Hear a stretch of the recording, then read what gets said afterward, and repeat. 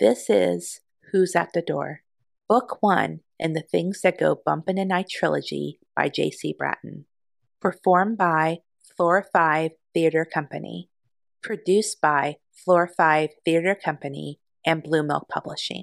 To learn more about this project or to download the ebooks, please visit www.bluemilk.co. Previously on Who's at the Door. It was 3:33 p.m., and my phone chimed to tell me that it sensed motion at the door. Nothing seemed out of the ordinary, except that there was no one at the door. Hey! Wow, I didn't mean to scare you. I showed the video to Mark. Maybe it was just the breeze? It's been a bit windy today. Maybe that set off your motion sensor. Mark switched over to the local news. They run a special on Saturdays called Missing to discuss ongoing missing persons investigations in the area. There was a report of a girl, age 13, named Mary Montgomery of Edenvale. A photo of her appeared on the screen, and a chill came down my spine. Are you okay, Jamie? It looks like you saw a ghost.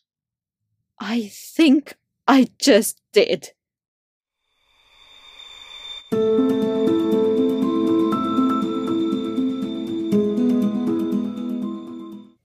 Chapter 2, May 20th.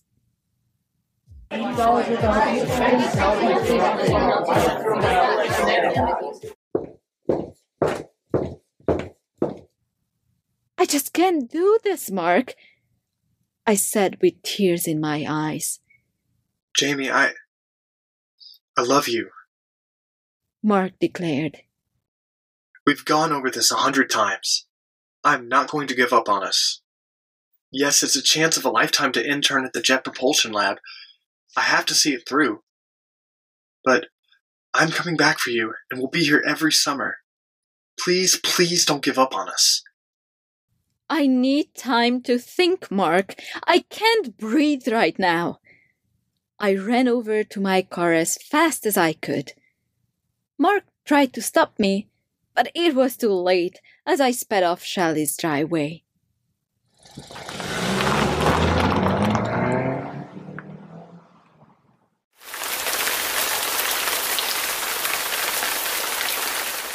It began raining really hard.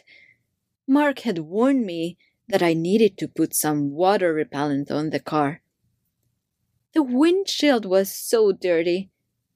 It was the first time it rained in a long time. Tears were still falling from my eyes. God, why is it so chilly? I muttered to myself. I turned on the heater. It was the end of May, for crying out loud. As I reached over for the heater, I accidentally tipped over the coffee sitting in my cup holder from earlier in the day. Damn it! I yelled. I looked down briefly to see what damage I had done. Thankfully, the lid was still in place and nothing had spilled.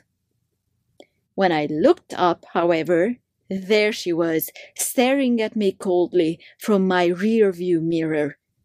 A ghostly girl with dark hair covering her face.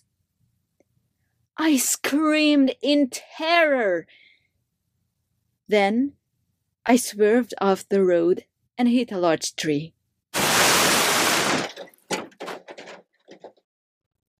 My airbag went off. Before I blacked out, I glanced at the car clock as blood dripped down my face. 3:33 a.m.